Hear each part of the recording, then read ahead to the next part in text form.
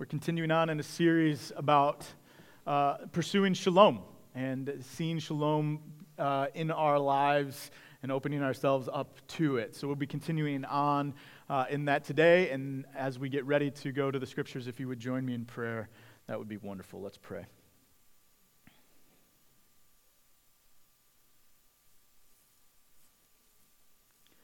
Father, may your word be our rule. May your Spirit be our guide.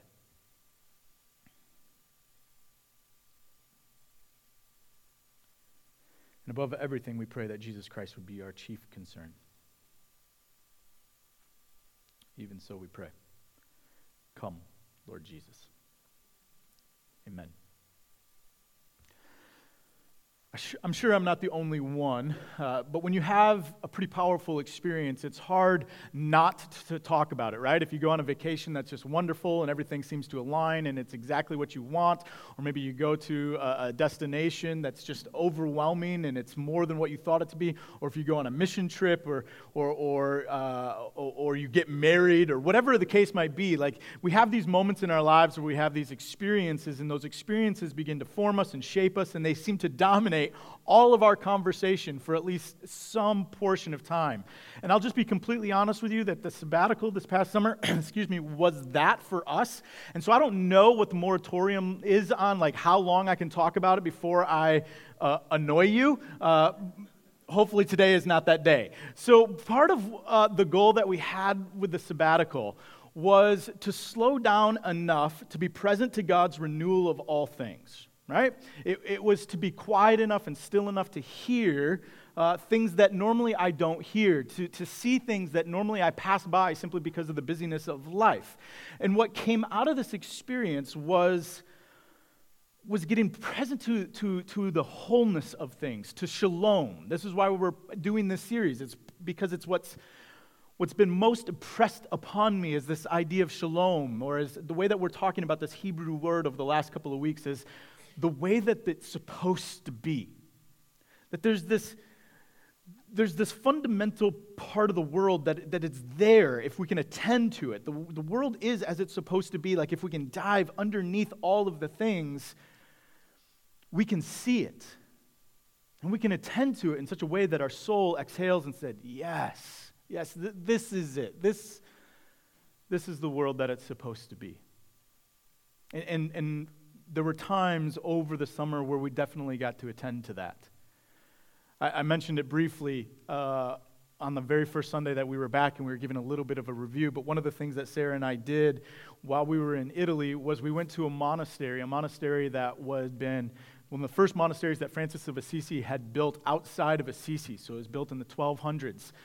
And he built it, and then it had fallen into disrepair after a while, and in the 1970s, a father asked permission to take over the monastery, and he turned it into a place, a rehab clinic of sorts. So people whose lives had fallen apart because of drug and alcohol addiction would go there to get help. And what they would do is they would actually work the monastery in the fields. They acquired land all around the surrounding area, and they'd grow vegetables, and they'd grow grapes, and they'd make wine, which is just kind of this, like, it's for addicts to recover, and yet they're making wine and champagne and they do all of this, and then they started running this restaurant and just this incredible experience. And so Sarah and I went there one night and had the best meal, and I'm not just meaning the best meal in terms of the taste, although it was that, but the best meal in terms of the holistic experience, this experience where you have all of these things coming together, this place where people's lives are being restored at the same time as they care for the world around them, such that they produce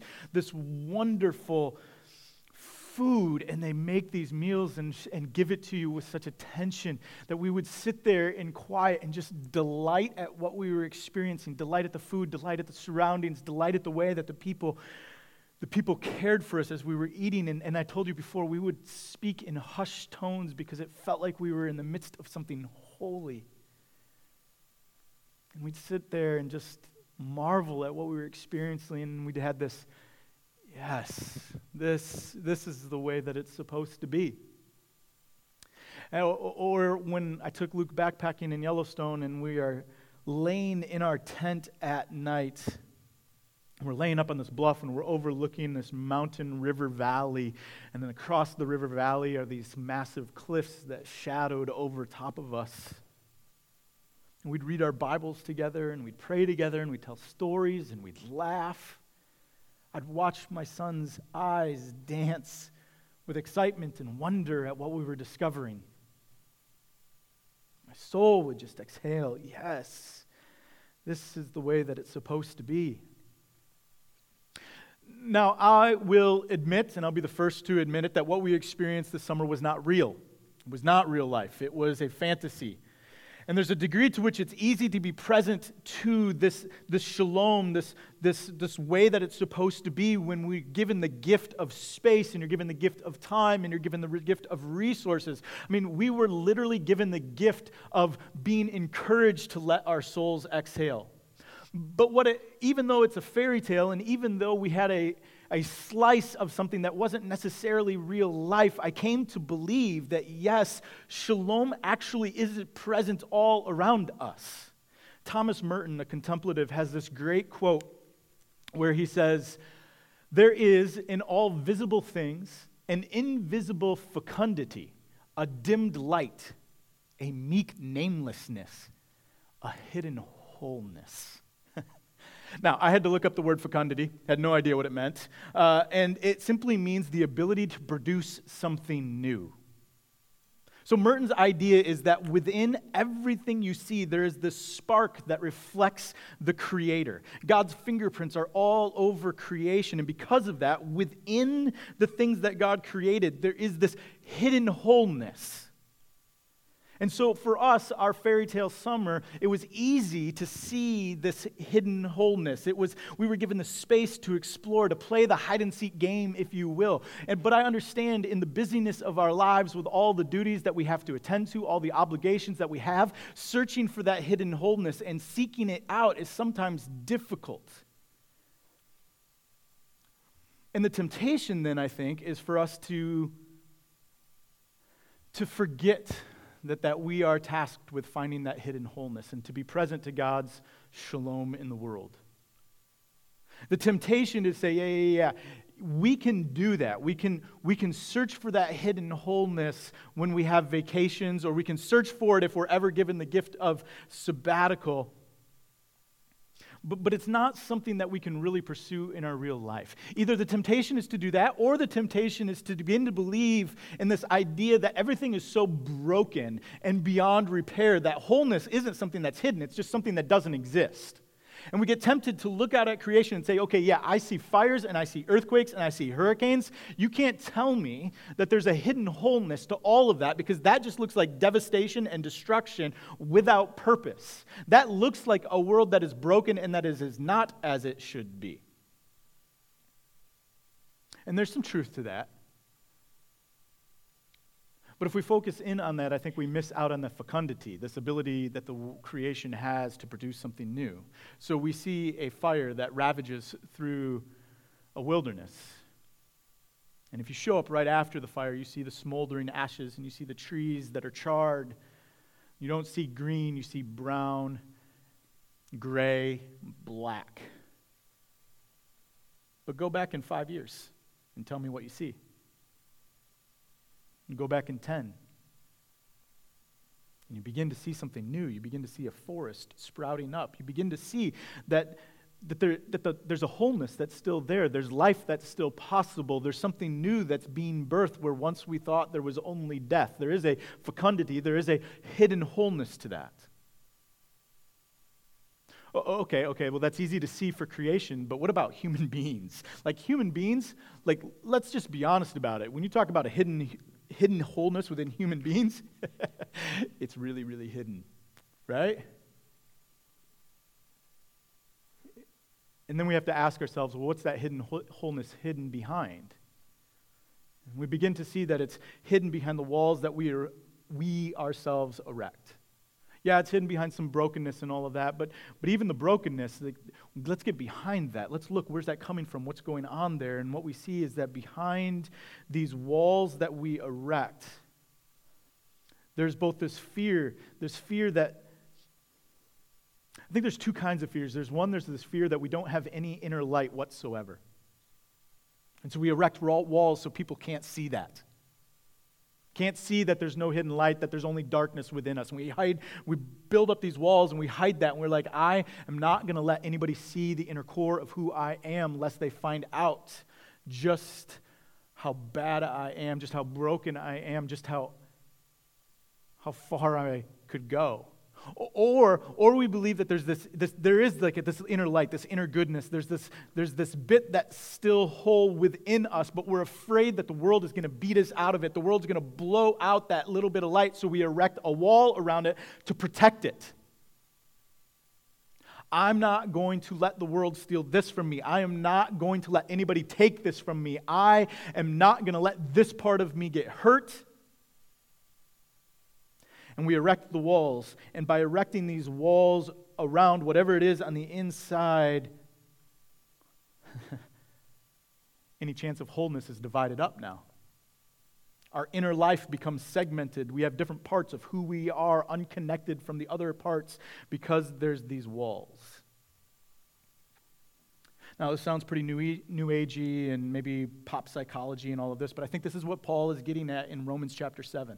If you have your Bibles open, look at verse 14. Paul writes this, "We know that the law is spiritual, but I am unspiritual, sold as a slave to sin. I do not understand what I do. For what I want to do, I do not do. But what I hate, I do. And if I do what I do not want to do, I agree that the law is good. As it is no longer I myself who do it, but it is sin living in me. For I know that the good itself does not dwell in me, that is, in my spiritual nature. For I have the desire to do what is good, but I cannot carry it out.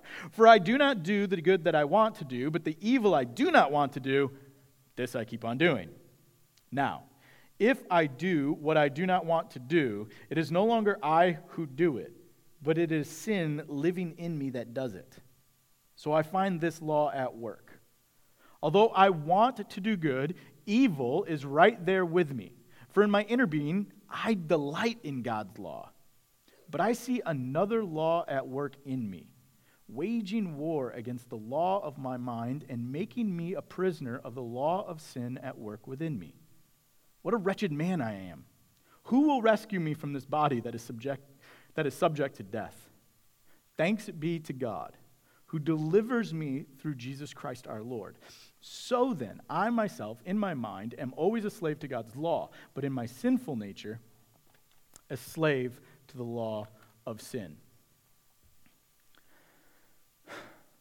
Paul, I mean, it's confusing. It's a bit confusing with the I do's and I do not want to do's and all of this sorts of stuff. But Paul is really clearly articulating the human condition. And not only that, I think he's getting at this idea of how divided our lives are. The good I want to do, I don't do. Right? There's a division between my desires that I want and the things that I do. Or the evil I don't want to do, that is in fact what I do. Again, there's this division, there's this segmenting of our lives. There's these parts of us based on like what we want internally, what we're desiring, what we hope, and then the things that we don't want to do. Like it's our actions and our desires are separate. Our hopes and our dreams and versus what becomes is separate. Like there's this divided life that we find ourselves in. Now, I'll describe myself, but I don't think I'm alone in this. When I am quiet, when I'm still, when I'm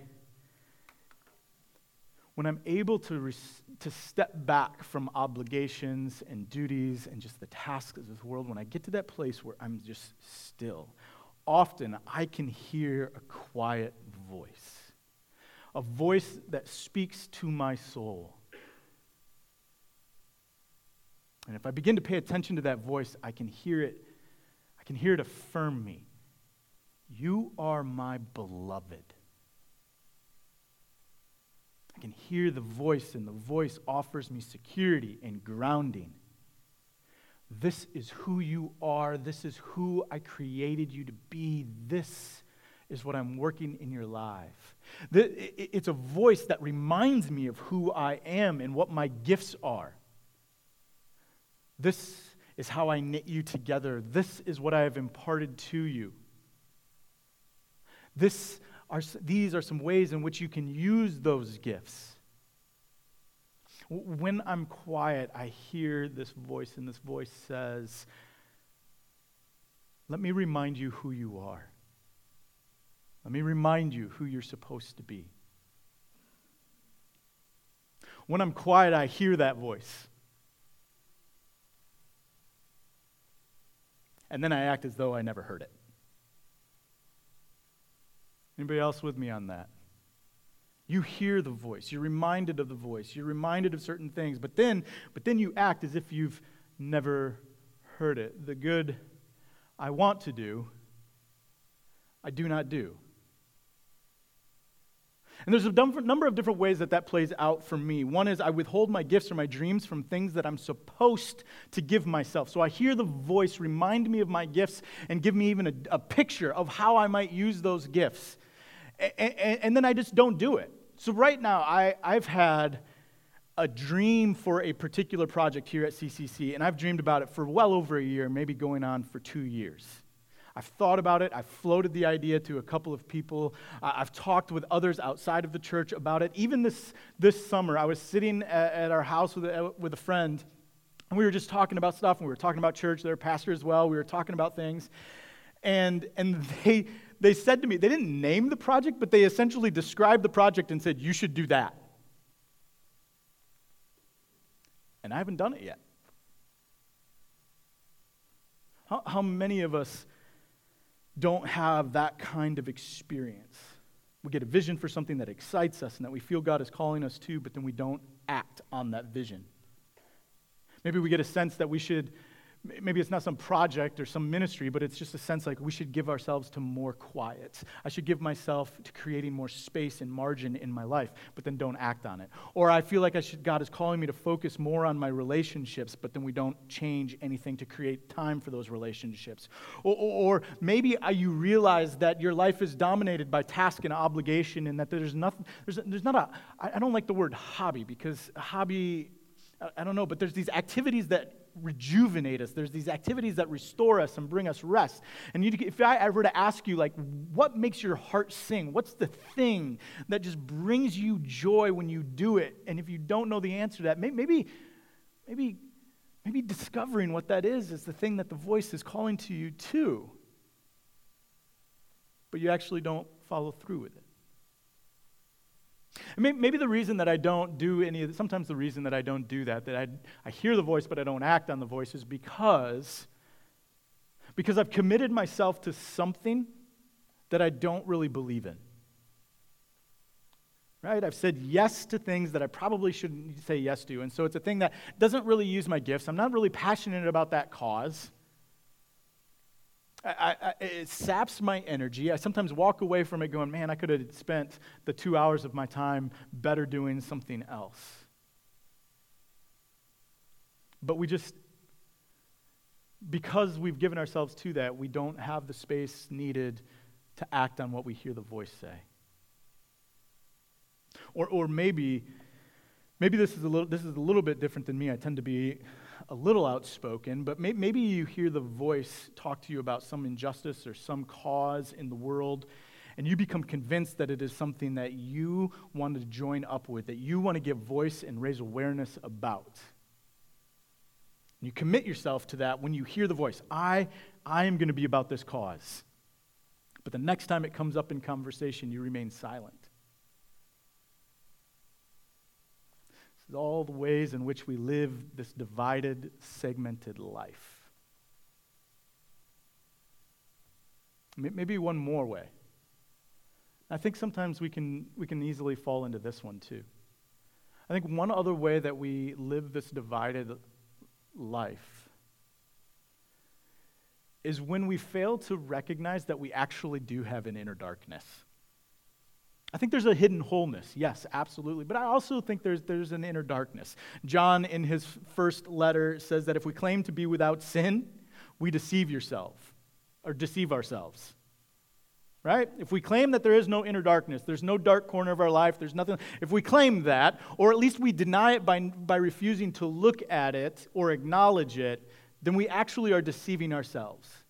And so one of the ways in which we live this divided life is we paint everything in rosy pictures. We don't talk about the things that are weighing us down. We don't talk about the places where we stumble and trip over and over and over again. We don't talk about the thoughts that we have that are quite dark. We don't acknowledge that those there. We simply deny the darkness. And in denying the darkness, one of two things happens. Number one is that darkness gains more power over us. Or number two, and this might even be more nefarious, is we begin to project that darkness onto others and we create enemies where enemies did not exist before. All of these are examples of the divided life. The good I want to do, I do not do. But the evil I don't want to do, that's what I find myself doing over and over again. I've given a couple of examples of what this could look like, but Parker Palmer, in his book, A Hidden Wholeness, he lists out a number of things that, well, it's like a rubric, right? We can look at these things and say, if these things exist, then we might be living a hidden life, like a divided life. And so he lists some of these characteristics of the divided life. He says this: 1, we refuse to invest ourselves in our work, diminishing its quality and distancing ourselves from those it is meant to serve. So one of the ways in which we can say, okay, ask ourselves the question, am I living the divided life? We can look to this and say, am I investing myself in my work? This doesn't mean necessarily that I love my work. It doesn't necessarily mean that it's the best thing ever, but am I investing myself in it? Am I willing to commit to it? Or am I distancing myself not only from the work itself, from the people it's meant to serve? And if the answer to that is yes, then I may be living the divided life. 2, we make our living at jobs that violate our basic values, even when survival does not absolutely demand it. Now notice absolutely demand it. Yes, if we're doing a job that violates our basic values, and we leave that job, it may make it tough. It may be hard. It may cause financial constriction. But survival doesn't absolutely demand it, right? There's that distinction there. We can still survive, we can still get by, we can figure that out until we get the new job. I also want to say this about this idea of violate basic values. So often we think about that in terms of morality. Am I being asked to do something that is immoral? I would think most of us, that's not true. But we might find ourselves in a job that violates our basic values. Say, for example, a job that demands all kinds of time from us, and yet one of our basic values is to be present to our family. Right?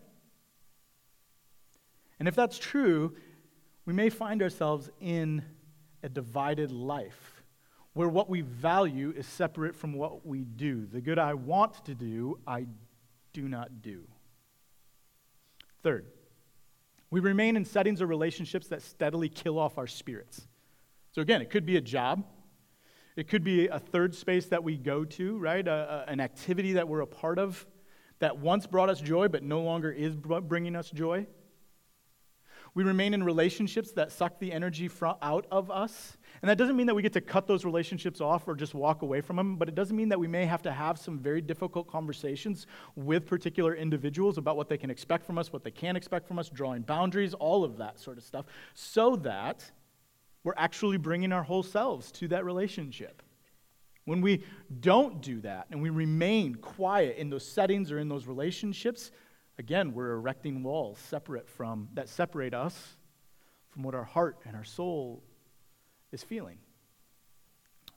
4th, we harbor secrets to achieve personal gain at the expense of other people. So we ourselves, we harbor some secret, something, in order to achieve something. Now, we can think about it in personal terms, but I also want to say, I think, and the example I'll give is a modern example, and it's more corporate. Right now, the church, just like the rest of society, is sort of having this huge conversation around abuse. Just this week, the Southern Baptist Convention did a special conference on how to care well for people who have been abused within churches, because there's this thing that's happening, and you can find articles about. The Houston Chronicle earlier this year did this huge study on the number of abuse cases that happened within. They were looking at SBC churches, but you can even broaden it out, and it's hundreds of cases. And we know what's going on in the Catholic Church. We've heard about that for years. Like, there's this huge reckoning that is happening. And what we find so often is that these secrets of what's happened in the churches, either by a staff member or a volunteer or some other person, is swept under the rug lest it hurt the image of the institution, the church. And the victim, then, is the one who pays the price for that. And this is a way in which the church as a corporate whole has entered into this idea of a divided life. What we say we are about, truth and honesty and calling out sin and standing up for those who have been oppressed or unjust things have happened, we step back from those. We let some things stay in the darkness. All so that we don't hurt the image. This is the divided life. 6, we hide our beliefs from those who disagree with us to avoid conflict, challenge, or change. So when I believe something, and I'm in the midst of a conversation with you, and you say something that I don't believe, I just go along with it. Yep, I get that. And we do that all in order to avoid the difficulty that may arise. There's a part of how we live the divided life. Last one. We conceal our true identities for fear of being criticized, shunned, or attacked. So not just we don't say what we believe, but we don't even fully share who we are, what we're about, what our hopes and our dreams are, our fears are, who we believe God has created us to be. When we hear that still small voice that speaks to our soul, and we don't give voice to that to others about what we've heard from that voice, that is a way in which we live the divided life. Parker Palmer then goes on and he says this: the perceived incongruity of inner and outer lives, the inauthenticity that we sense in others or they in us, constantly undermines our morale, our relationship, and our capacity for good work. When we continue to live a divided life, it hurts the work that we're doing, it hurts relationships around us, and it hurts our morale. In other words, bitterness begins to creep in. Frustration, cynicism. Joy becomes harder to find. And we just go through the motions of life. We lack purpose. We lack passion. And we become, as Paul would say, a slave to sin. We just accept, like, this is the way it is, nothing's going to change. I wish life would be different, but I'm not going to do anything about it. Now, this whole idea of the divided life is not an ethical problem. And Paul talks in chapter 7 there, he says, hey, even the law doesn't get you to do what you want to do. So what happens commonly when we talk about this sort of divided life, when we talk about these things that we do to just sort of get by, right? We keep silent lest we be criticized. We keep silent lest that we be shunned. We keep silent lest we wreck the boat. We don't take action when action is needed. We let secrets go on. Like the reason we do that is because there's some sort of ethical or moral failure, and so we need to raise the standard. We need to raise the ethical bar so that people behave differently, right? So that we understand just how bad it is. So, for example, you got a teacher who's just phoning it in and day out. They're showing up to work, but they're not putting any effort into their lesson plans. They're not really trying to get their students, know their students. They're not really, they're just going through the motions. They're phoning it in. You'd approach them and you try to appeal to their moral standards or their ethical goodness that we hope that exists within them and say, this is a disservice to the school who is paying you. It's a disservice to teachers or to students. It's unfair to those students when they don't get the best of you, right? And we try to then put some ethics or some rules in place to raise that teacher's performance in the classroom. We observe that teacher according to different metrics. We try to measure different things and test scores and classroom participation and whether or not they're using the new iPad program or whatever it is, right? We do these different things to try to get them to become a better teacher. But what we don't do a whole lot is we don't attend to the inner self. We don't help them pay attention to what's going on inside. We don't ask questions about what they believe and what they hope for and what their dreams are, what maybe the small voice is talking to them about, and how that's different from how they're showing up in the class. We don't have those conversations. And listen, that's just not in teaching, that's in culture in general. In our culture, the inner workings of an individual are secondary. We value objective knowledge, and we value that objective knowledge because gaining objective knowledge about the world allows us to manipulate it so that we can get what we want. Working on our inner selves, attending to these things, stillness and quiet and listening, there's no capital value to that. We can't even really manipulate it. We ourselves then have to submit to something else. And so we just kind of push that aside, and we prefer something much quicker. And we place this high standard then on ethical and moral standards, and we raise those up, and then we ask people to put those ethical standards on like some sort of uniform in order to conform with how we think they should act. But here's the thing about asking people to put on an ethical standard like a uniform. If they can put it on, they can take it off. Right? The law does not cause us to change. The law doesn't cause us to do good things. Raising the moral standards, saying, here's the ethical uniform we want you to wear, that doesn't cause any kind of change. We may get some behavior modification out of that, but we still have a divided life. And this happens in the church too. In effort to be a quote-unquote good Christian, whatever that is, we adopt the external ethics and morals without attending to our internal soul. And so we know the good that we ought to do, but we do not do it. And here's what I think is sometimes missed in this passage. Paul's got this one line in there that I think is fabulous. He says this, in our inner being, we delight in God's word. Right? If we can get past all the walls and all the masks that we wear, if we can get down into that spot, that place where we hear that still small voice, we actually delight in it. We delight in the voice of God speaking into our lives. We delight in hearing that we are beloved. We delight.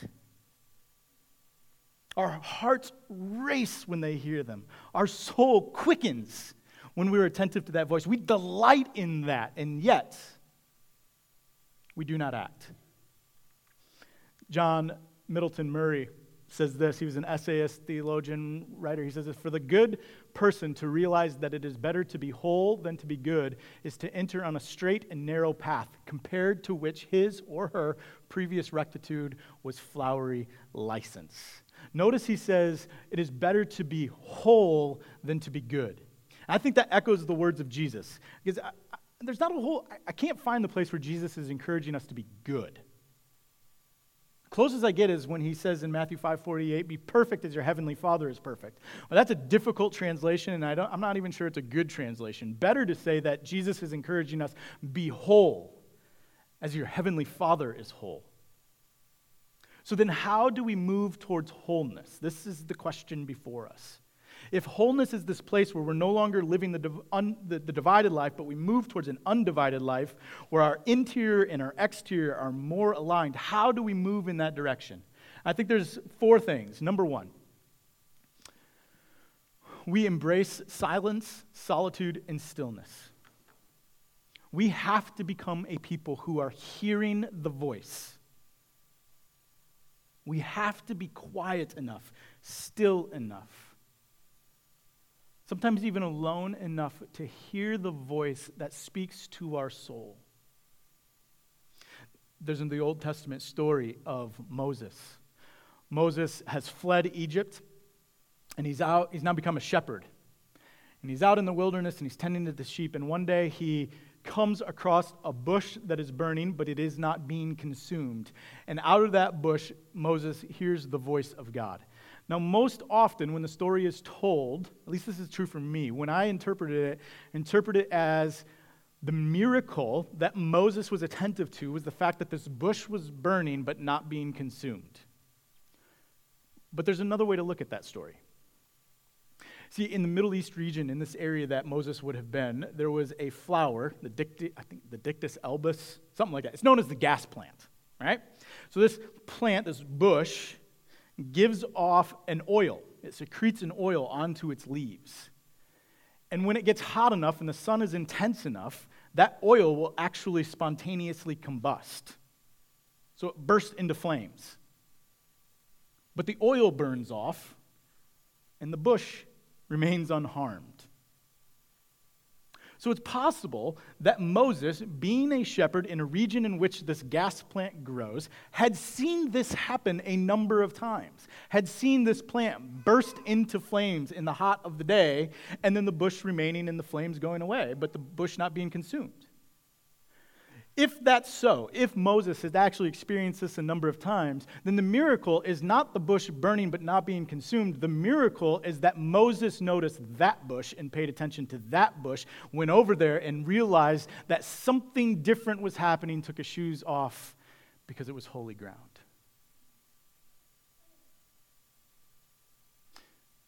Maybe the miracle in our lives, then, is when we find places where we hear the voice speak and we're attentive to it.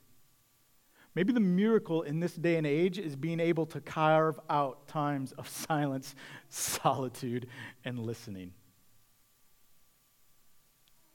Is that just a miracle for me if that happens in our lives, where I've got an hour to myself where I can just be quiet? Right? Like maybe that's it. Maybe the miracle is that we recognize just how important that is and we listen to the voice that speaks. Second, we tell the truth. We tell the truth about the contradictions that exist between our inner and our outer lives. It is far too easy on two fronts to evade what we hear from the voice. Number one, it is too easy to avoid what the voice is affirming in us. The voice didn't really say that. I'm really not God's beloved. That's just a nice idea that I want, but it's not really true because I've done X, Y, or Z. God's not really calling me to this. This is too difficult. I don't have space in my life for this. And we evade what the voice is telling us because it's too difficult. Or what we do is we begin to get a glimpse of the darkness, right? Maybe the voice says, like, this is who you are, and this thing over here, that's not it. That's the evil. And maybe it's not evil, it's just not good, it's not completely you. And we hear that. We get a glimpse of the darkness, but we deny it.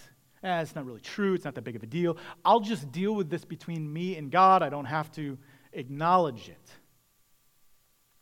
And we fail to tell the truth about the contradictions that exist within our lives. We fail to be honest about the good that we want to do that we do not do, and the evil that we don't want to do that we do. And as such, we live divided lives. And so, to move away from that, we need to tell the truth, which leads right into the next one. We need community. We cannot do the work of becoming whole alone. In order to move from an undivided life to a divided life, we need people around us who both help us see the contradictions in our lives and then encourage us to help our inner and our outer lives line up. So one of the exercises that I did this summer was to email a number of people who know me well and ask them some questions. Questions like, what do you perceive as my gifts? What do you see in my life that I've given myself to that I shouldn't have given myself to? What do you see as, the very nice word, growth areas, otherwise known as weaknesses? What do you see as those in my life? And I solicited that not because I'm unaware. I am aware of a lot of my strengths and my weaknesses. But there's also a lot that I'm not aware of. There are things that you know about me that I don't know about me.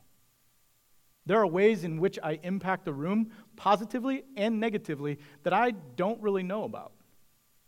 There are things that I fool myself into thinking I'm good at that I'm not. There are things that I'm doing that I can rationalize away and make good cases as to why I should give my time and energy to them, but others say it and go, no, that's not it. And so I need people who come around me and say, like, these are the things that I see. This is what the impact is. This is what I believe God is doing in your life or is calling you to. I need that outside help. And then I also need people to encourage me. So what was unexpected out of this exercise doing it this summer was the number of people who have followed up with me since and said, hey, what did you learn? Or what are you doing differently? Or how's it going taking the feedback we gave you and implementing it into your life? We need that if we're going to become more whole. And then fourth, grace. I love what Paul says at the beginning of chapter 8. So he just goes on for these number of verses at the end of chapter 7. The good I want to do, I don't do, but the things I don't want to do, those are the things that I do. And then he says, chapter 8, verse 1, therefore, there is now no condemnation for those who are in Christ Jesus. When we acknowledge the contradictions that exist in our life, there is grace. As we begin to tear down the walls, there is grace. As we fumble and trip and go back into old patterns, there's grace. It's grace over, under, and through the whole process as we seek to live the undivided life. I believe that this is what Jesus meant when he said, whoever loses their life will find it. If you're willing to lose the masks, if you're willing to lose your self-made identity, if you're willing to abandon your failures or abandon your successes and your failures as definers of who you are, you begin to find your life.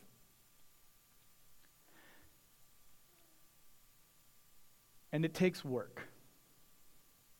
I just said that this whole thing is covered over in grace, but I'll also say this. It takes an incredible amount of effort to do this. But as Dallas Willard said, grace is not opposed to effort, but to earning. Right? Grace is not opposed to effort, but to earning. So grace means that I don't have to earn my status as beloved. Grace means that I don't have to earn my salvation. Grace means that moving towards a whole life, an undivided life, is not about trying to earn some status within God's kingdom. Grace means that status has already been given to me. The effort then that I have is to live more fully as a beloved, as a son. Grace is not opposed to effort, but to earning. And so we put effort into this. We put effort into creating space to hear the still small voice. We put effort into telling the truth about the contradictions that exist in our lives. We put effort into inviting people into that process. We put effort into understanding grace. And as we do, as we live as more whole people, we experience greater peace, greater purpose, greater passion, and greater joy.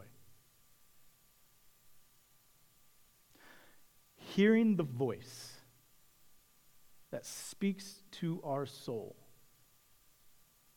and heeding that voice will lead you to your life, your whole life, your whole abundant life. As it should be. Let's pray. Father, we give you thanks for the life that you have given us in Christ, that we do not have to earn anything, but that we have been called your beloved by you because of the sacrifice of Jesus Christ. And as a people who have submitted ourselves to the lordship of Christ and to his example and way of life that he calls us into, we are people who seek to live undivided. Undivided in our worship of you, undivided in our submission to your kingdom and its ways. Undivided. This is what we long for. And so, Lord, I pray that as we take these steps to find the hidden wholeness within us, that your Holy Spirit would guide us, would lead us, and would remind us who we are. May we all hear that small voice. May our souls leap when they hear.